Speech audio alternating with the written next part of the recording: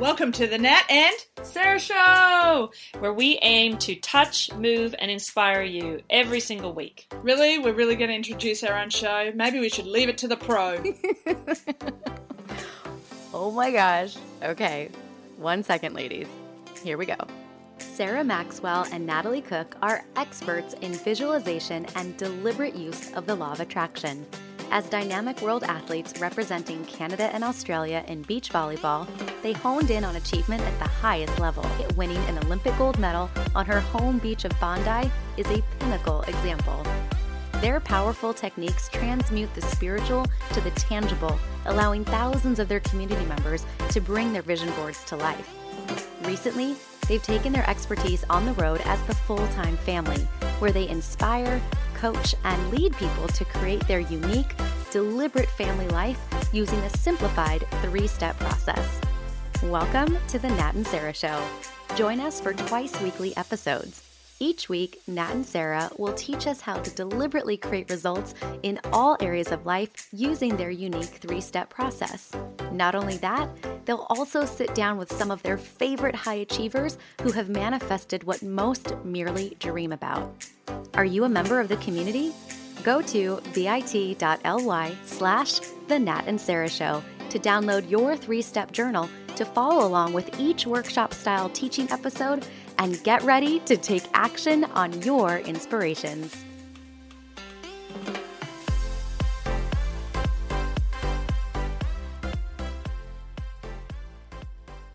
Today, we continue the conversation with a man who at 22 years old saw his chance for wealth and he jumped on it.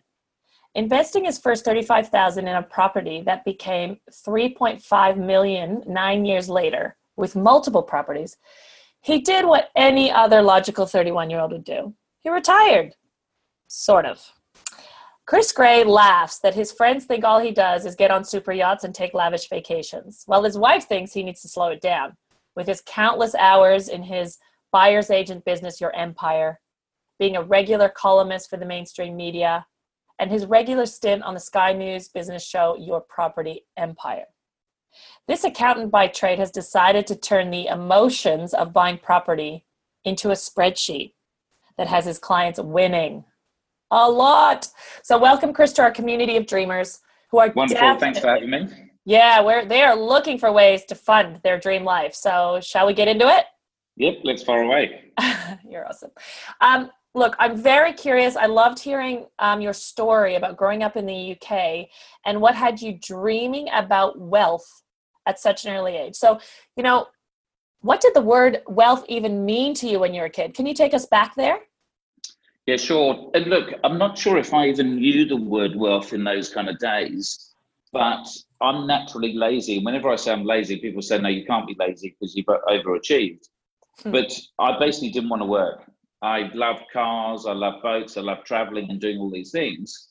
And even though my parents were kind of high income, they were like a doctor and a nurse, they were very much not into that stuff. And they said, you've got to get a job for life and you've got to go to school, get a university and then a job. So it's very much a traditional background. And I kind of stumbled on property and it gave me freedom. It then gave me cars, it gave me travel.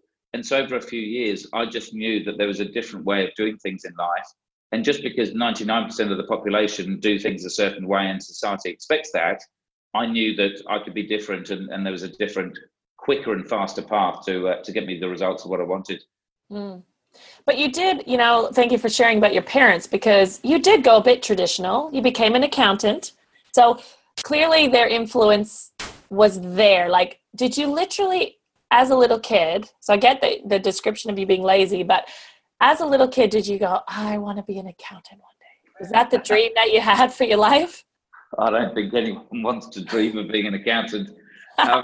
Look, my natural ability is numbers, and I'm not a great accountant. So I failed tax multiple times, but I've just got a skill in numbers, and I see the world in numbers. So where people talk about emotions and colors and feelings, to me, that's a foreign language. That's like German or French or something. Whereas I just see numbers and I can solve problems with numbers. And so I convert everything into that. And so I think accounting was just when I came to kind of 17, 18 and leaving school and you go and see some of your parents' friends and I met an accountant down the pub and they try and describe what they do, I was just thinking, I'm a numbers man, I need to do something with numbers. And I think accounting just kind of turned up in a way. Okay, I'm a bit curious. This is the girl that sees in color. So, okay, so when you're growing up, give me a real description of seeing the world in numbers. What does that mean? I don't get it. Sure. So I guess the first property really describes it. So I'd basically given up or finished school. I came to Australia, backpacking for 3 or 4 months, but was so poor, the furthest I went in Australia. So I'd never been on a flight before, came all the way around the world. And the furthest I went was the Blue Mountains on a day trip before I flew back to the UK because I had no money. And got back Saturday night, wanted to go out with my friends to the pub, and Mum says, you've got to be back by midnight. And I said, Mum, I've travelled all around the world. I'm an international traveller now. If I can get back from Australia, surely I can get back from the local pub. And she said, no, it's my house, my rules. You've got to be back by midnight. And so that was the catalyst for me to say, being rebellious, okay, stuff it, I'm going to move out. And long story short was, I couldn't really, the most I could afford, I earned £10,000 or $20,000. I could only afford 3 times my income, so I could buy a place for maybe 30,000, which would be the worst unit in the worst part of town. But I fell in love with a beautiful bachelor pad, a 3-bedroom house right in the local kind of wine bars and things like that. And I basically worked out is if I bought a 1-bedroom unit, I'd be mortgaged for life and I'd have no cash and I wouldn't be able to go out. But if I could secure a mortgage on this 3-bedroom house, I could rent 2 rooms out to 2 mates and actually live for free. And this was the magic. And none of my friends owned property because no one wanted to live in a 1-bedroom unit and have no money me tied to a mortgage. Whereas I actually saw the mortgage as freedom because I could move out of home. I controlled the house. I then had double incomes coming in on top of my normal income, and I could actually live for free. And that was the real magic that I discovered at 22. Okay, that was cool. I love that because I love that comparison because look, when most people run away from home, quote unquote, they don't go, oh, let me buy a property and get 2 people. Let me have a mortgage and let me bring in 2 people. They generally sleep on someone's couch or, there's a desperation. But what I get is that you saw the opportunity and the freedom of the mortgage, whereas other people see it as the ball and chain. Yes. And people still feel it now, the ball and chain. Whereas I think that's the leverage that can take you to a different level. And you always saw that and felt that, right? Well, I kind of learned it. So you never learn. So most of my stuff was self-taught till I was 31. So I learned a lot of stuff at seminars after I'd retired. And they talked about joint ventures and leverage and interest rates. I knew nothing about. I didn't know what my interest rate was as a percentage or anything, but I'd done a joint venture before, but I didn't know it was called a joint venture. Mm-hmm. And so that's why it was weird. It was, I just naturally found a path and it made complete logical sense to me because it was driven by numbers rather than emotions and what society and your parents tell you what to do. And that's why I almost had a blank canvas because I didn't listen to anyone else. Got it. Yeah, there's the innocence of it, which is cool. So if it wasn't a ball and chain, describe to people, because really get us into that mindset, right? So basically it was that ability to expand and the freedom that came from that first property and that first experience. How is it so different than a ball and chain, and why do people think it is that? Because I think they just think that they're tied to it and it's a big overhead. And it was more, so I've never really set goals or anything, but I went house hunting, just like people might go shopping for handbags or for cars or whatever people are into. But I went shopping for houses and I saw these open homes and they were beautiful houses and I fell in love with it. And I thought, that's what I want. And I'm gonna do whatever it takes. So just like a lot of you sports guys, then you must have an overriding thing that you'll climb any mountain and go through any amount of pain to get to your goal. My goal was having a material house to think, hey, I can have all my mates around, we can party at the weekends. I haven't got parents telling me what to do. I can cook whatever food I want and I can just have fun. And so it's that freedom and I guess having all your mates around you, that was my real driver. And I just thought, how do I make this work? And then I put pen to paper, worked out the numbers, and that's how I could justify it. Yeah, cool. Okay, I like that. So here you are in that house with your mates. You're making it happen. You're making it work. You have a goal. And then I'm imagining you went shopping for other houses after that. Like, was that the next step once you realized this was a winner? Yeah, so what I did is I used to catch up with the female real estate agent that sold me the property. And we used to catch up for drinks once a month and just talk about property because she was pretty young as well. And we just had a bit of a bond. And about a year later, she said, oh, you wouldn't believe it. I assessed a property today and it was a block of 4 units. And we think the developer's really underpriced it. So we think the properties are worth £100,000, but he wants 80,000 and that's all he wants. And I said, well, that sounds like an amazing opportunity because that's what I'd bought before. I bought a £100,000 property for 80,000 because I was at the right time at the right place. So I said, oh, look, can we go and see the property? So we went to go and see it. And I said, look, I'll take one. I can see the value. I can see it's worth more than 80,000, but I need 24, 48 hours. So I then went to my dad and I said, look, Dad, you know, I made all this money on this first property. Why don't we do something together as a father and son team? Now, I've got the time and I've got the contacts and I can deal with the tenants and do all the hassle stuff that you don't want. Obviously, you've got more of the financial backing that we could both put a deposit in, and whatever we get, what deposit in, we can get some like an interest on that. And then obviously you can secure the mortgage. So you do the financial side and I'll do all the kind of the operation side. And he said, okay, happy to do that. He had no interest in the money. It was more just doing something with his son and having a bit of a common bond. And so he said, why don't you try and find a property? And I said, well, I've actually already found one and we've got 24 hours to sign the contract. And so it just kind of fell into it. So, and look, I was lucky that I've got supportive parents and my parents were well off. But what I've found since then is lots of our clients are trying to get their kids into stuff. And they want the kids to go and do something, but they're not going to hand it on a plate to them. And so where some people say to me, oh, you're lucky, Chris, you had wealthy parents, it's all easy. You're still going to go and do all the work. And the chances are your parents would be happy to do something as well, but you just haven't asked or pitched it to them. Yeah, that's what that was great. I love how I love that that's the quote unquote joint venture.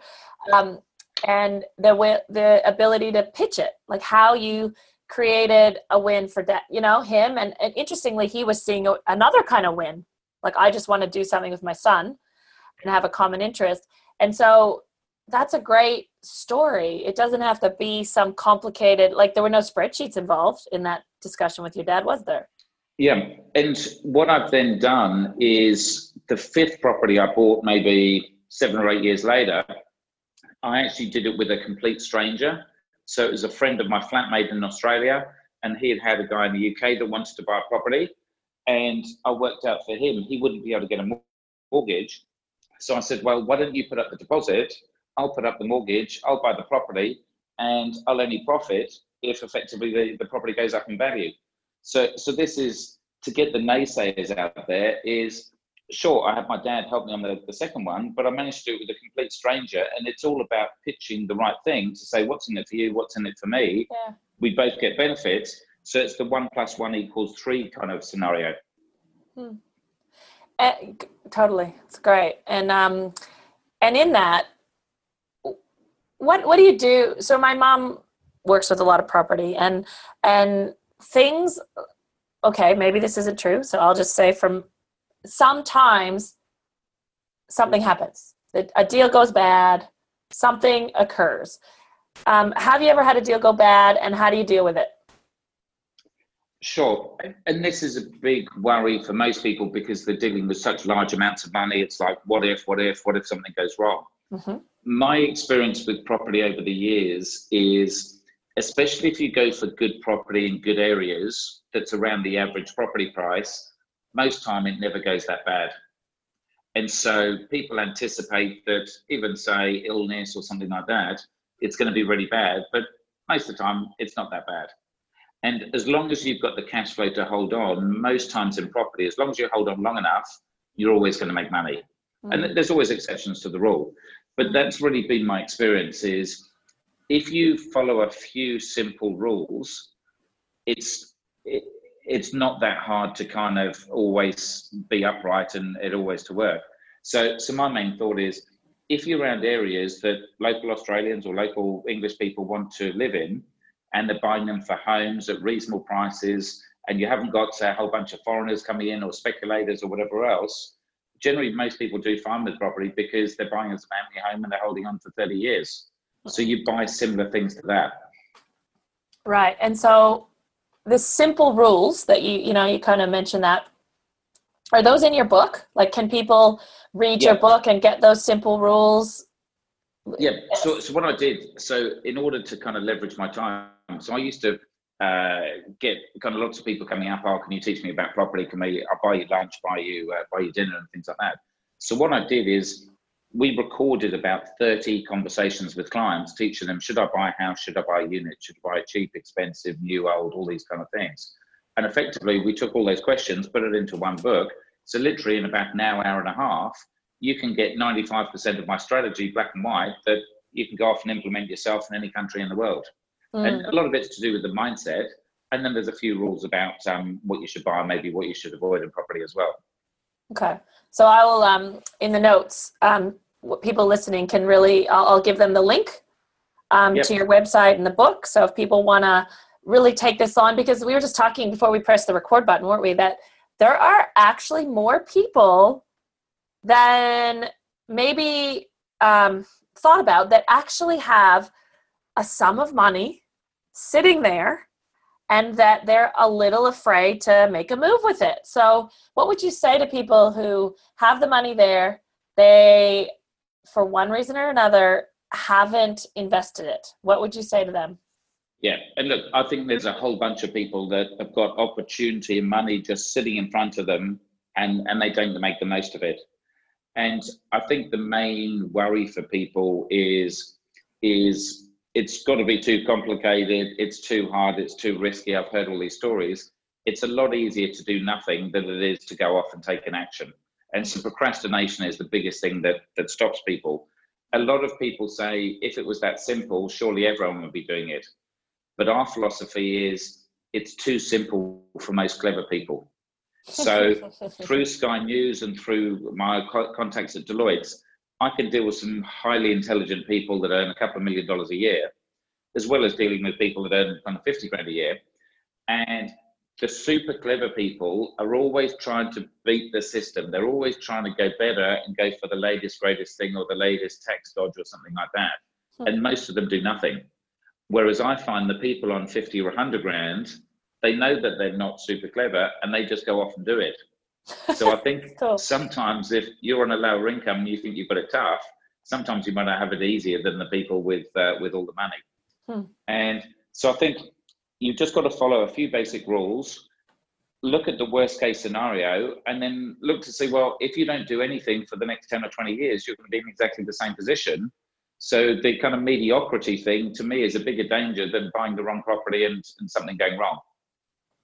Yeah, I got it. What I love about what you're sharing is this idea of get in the game. You're not in the game when the money's just sitting there because of fear or whatever, procrastination, probably even better. But yeah, just get in the game of it. And I love your story of being 22 years old and, it was one property at a time. It wasn't rocket science. You just did one and then another and another. And I think that's really relatable for people. It's like the Nike ad of just do it. That's all it is. And so I've got, 14 properties or so that I've acquired over, how many years is it now? 26 years. Mm-hmm. And I bought in the booms, I bought in the busts, and I've just consistently bought. My rule is if I've got the money and I've got the money to cash flow for a few years, that's when I buy. And even though I'm in the media, I don't listen to any of the media.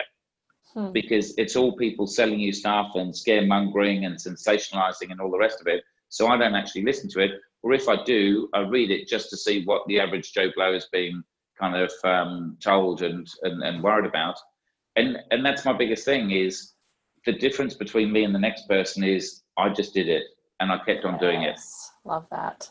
I so get that. I love that about your story. So why not just sail off into the sunset, drink cocktails with your wife all day rather than do any of the work? Like you have this business. You call it your empire, and the show on Sky Business, and you're even part of an entrepreneurial organization. And why do those things? Why not just be a professional super yachter? Yeah, and a brat. Yeah. So look, I was lucky enough. I gave up work at Deloitte at 31, and for 3 or 4 years, I literally did nothing. And I had nothing to do during the day. And so my flatmate would go after work, and I'd look through the Sunday papers and thinking, what can I do? Not from a money perspective, but what can I do with my time? Yeah. And I started doing extras work on TV because one of my friends was doing it. And he said, the wages are unbelievable. It's about $22 an hour. So pay for the petrol on the Ferrari to turn up to work.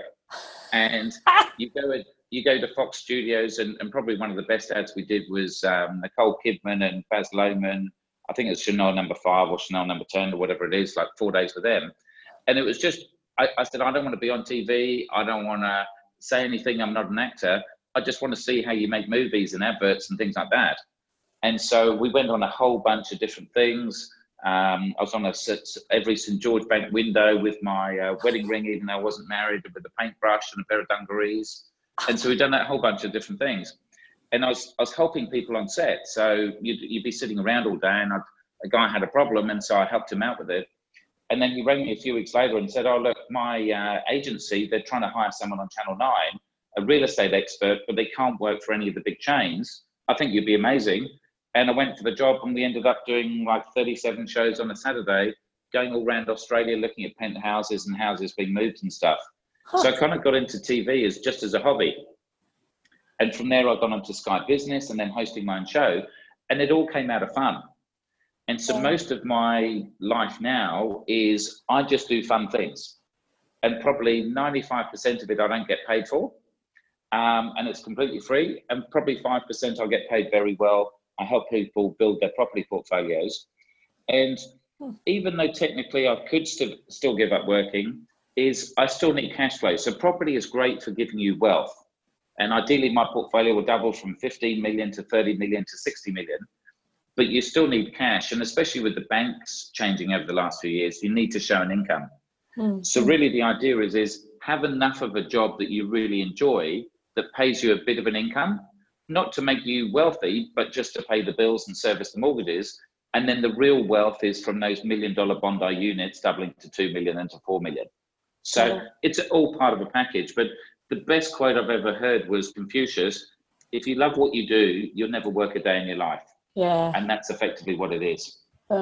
That's my mantra. And that's cool. I thank you for that distinction about cash flow. Having, got that distinction. So just something that I wanted to ask you. So as you're picturing, like you said, I never dreamt of being on TV. This is how it happened. And these different little areas that have just manifested themselves. As a little boy, I want to be an accountant. Did you want to be a fireman? Did you want to, what did you dream for your life? And does it look anything like what you're doing now? Well, it's a long time ago when I was a little boy. I know. What's the little UK boy? What town are you from? I was a place called Radlett in probably 20 miles north of London. Okay. And look, I probably wanted to be a racing car driver because my dad taught me how to drive at about 13 to 14. Mm-hmm. And I remember stealing his car when he was on holiday at about 16 and driving to school in it. And he's passed away now, so I can mention it because he can't say anything about me stealing his car or driving illegally. But I just loved driving. And I remember when he was away on holiday, we had a tiny little driveway, but I was doing 3-point turns in there, and I'd do it for hours and hours and hours just to play around and get used to driving. So I reckon it was probably a racing driver that I really wanted to be. And actually, when I left school, I borrowed some money for a car and I became a car courier. So no one would lend me their van or anything because I was 18 and I'd probably write it off. So I had to go and buy my own car. And so I think I borrowed £3,500. And I think 6 months later, I probably owed £5,000. So I definitely wasn't the best businessman. But I used to drive up to London to deliver the fashion labels in the West End for all the fashion companies. And all the girls that I'd deliver to, they'd kind of take the mick out of the spotty 18-year-old delivery boy that was coming into central London. But I loved it. Even though I was sitting in traffic, I was driving my car, and it was my world, and I could control it.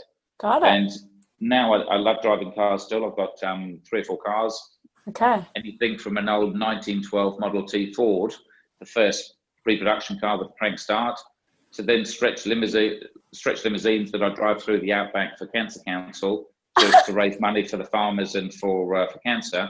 And then I've got the other end of kind of Lamborghinis and stuff like that. That's more the kind of racing cars. So a whole variety of different things, but I just love driving. Oh, I love that. Because I really believe that we early on like have a tendency, you know, like a direction, like we're kind of like moving toward that thing that we love. And you know, life has twists and turns and lots of different, like you said, accountant, well, yeah, I like the numbers, not that great at it, you know, the detail too much, but somehow here you are able to drive cars in a really cool capacity. And so really, is it about property, or is it about what property brings you? Exactly. And that's the thing, is property is just a byproduct in a way. Sure, I love property. I understand it. It's nice looking at fantastic properties. But a lot of my portfolio I haven't seen for 10 to 15 years. And my UK ones I probably haven't seen for 20 years. Basically, I bought an Excel sheet, and it's a spreadsheet. And as long as the banks keep revaluing the properties every few years and I get the rents coming in, that's all it is. And so where people can go out to work and they can earn 50 grand or 100 or 200, or if they're amazing, 500 or a million, there's a limit to how much you can earn, because there's a limit to how many hours in the day and how much people will pay you per hour. But the real benefit about property is it's leverage. So you can buy $1 million property, and that $1 million is working 24/7. And if you use that property to buy the second, and then you've got 2, and that 2 can double to 4 properties and 4 to 8, it's suddenly, wealth is all about compounding and leverage and time. And there's no limit to how many properties you can really own. And when they're working 24/7, like I've got 14 properties, and it takes me half an hour a month to manage. Right. So I look on the first of the month to make sure my rents are coming in. I look again on the 18th to make sure my 14 mortgages have gone out. I have 1 or 2 emails, and that is a $15 million portfolio. And if it grows at 5 or 10%, I can make 750 to 1.5 million from doing half an hour a month. Sure. And look, sure, you had to build it up, and it's not quite as simple as that, but that is the big picture. Whereas anyone that earns $500,000 or $1 million, you're going to be working 60, 70 hours a week for an employer or something. So property just gives you the freedom that you don't have to do it. So you've got more time to do the stuff that you really enjoy. I love it. I love that, because what I love about this conversation is really getting the question that always is coming up as you're talking is like, why doesn't everybody do it? Why doesn't everybody do it? And you said it at the beginning, I'm just the guy who did it. And that is, it's not more than that. It's just getting in the game one at a time. And it's accumulating. And like you said, it's compounding. And what I've learned in my life is there's sort of like this story. I call it, well, I'm an athlete, right? So I often call it when you're outside of the champions loop. And what that means to me is like you're sitting from the outside and you're making the commentary about, you know, the Roger Federers of the world, or the champions. And this idea, like I remember as a young athlete, I always thought, oh, you know, the world number ones, you know, they're not afraid, and that's why they win all the time. This was kind of like my thought from an outside, being a kid who wanted to be a professional, right? And when I met my partner, who had already, you know, been at the top of the game that I was in, and was described how afraid she was right before winning gold medal, I thought, oh, what?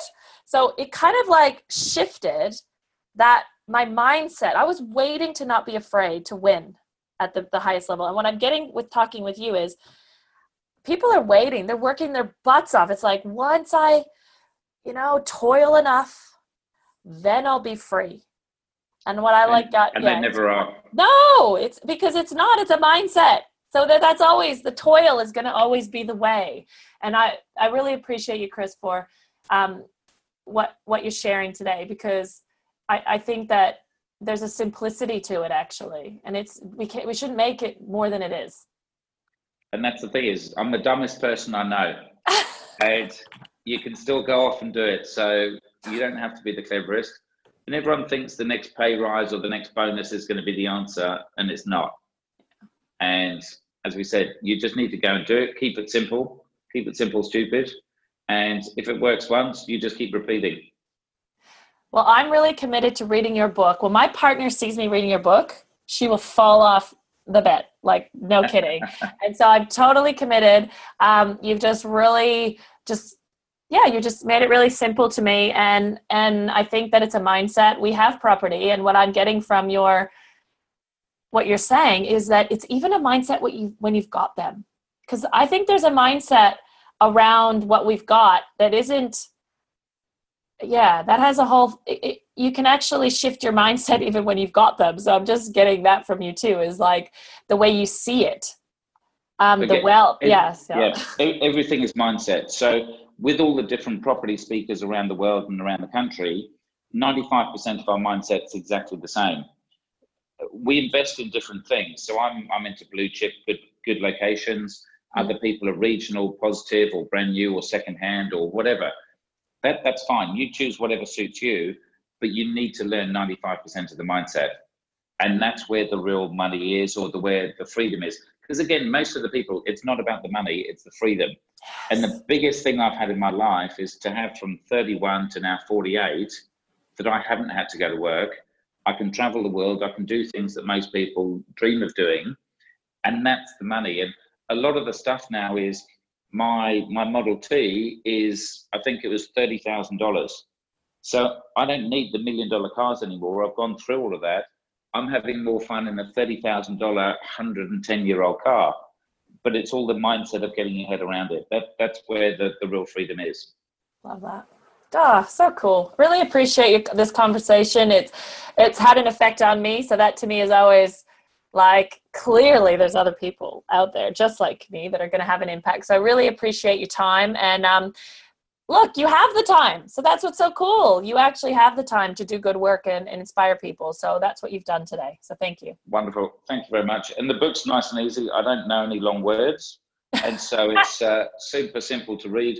And it's even on a podcast. If you're too busy or you can't read, you haven't got time to read, you can listen to the podcast. And my wife says they don't want to listen to you for an hour, Chris. And so we've got an Australian to record it instead. So hopefully the Australians can understand the accent.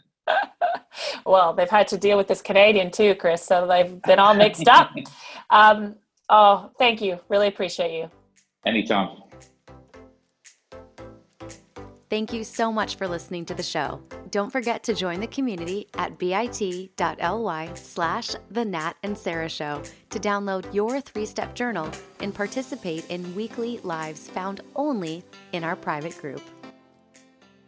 Hold on. You've got to rate and review the show. And I know all the podcasts are always asking this. And in the past, I wasn't doing it. And the reason I wasn't doing it is because I actually didn't know how to do it. So open your podcast player and click on our show from your library, not the Listen Now. That's where I was going wrong in the past. So now that you know how to do it, when you go there, make sure you give us a 5-star review. 5 stars. And then click on write a review link to actually write a review so that you can tell other people that we're legit and even funny, maybe a bit serious. So if you want to recommend this to someone, you have to put your fingers on the keys and send us a review. Thanks!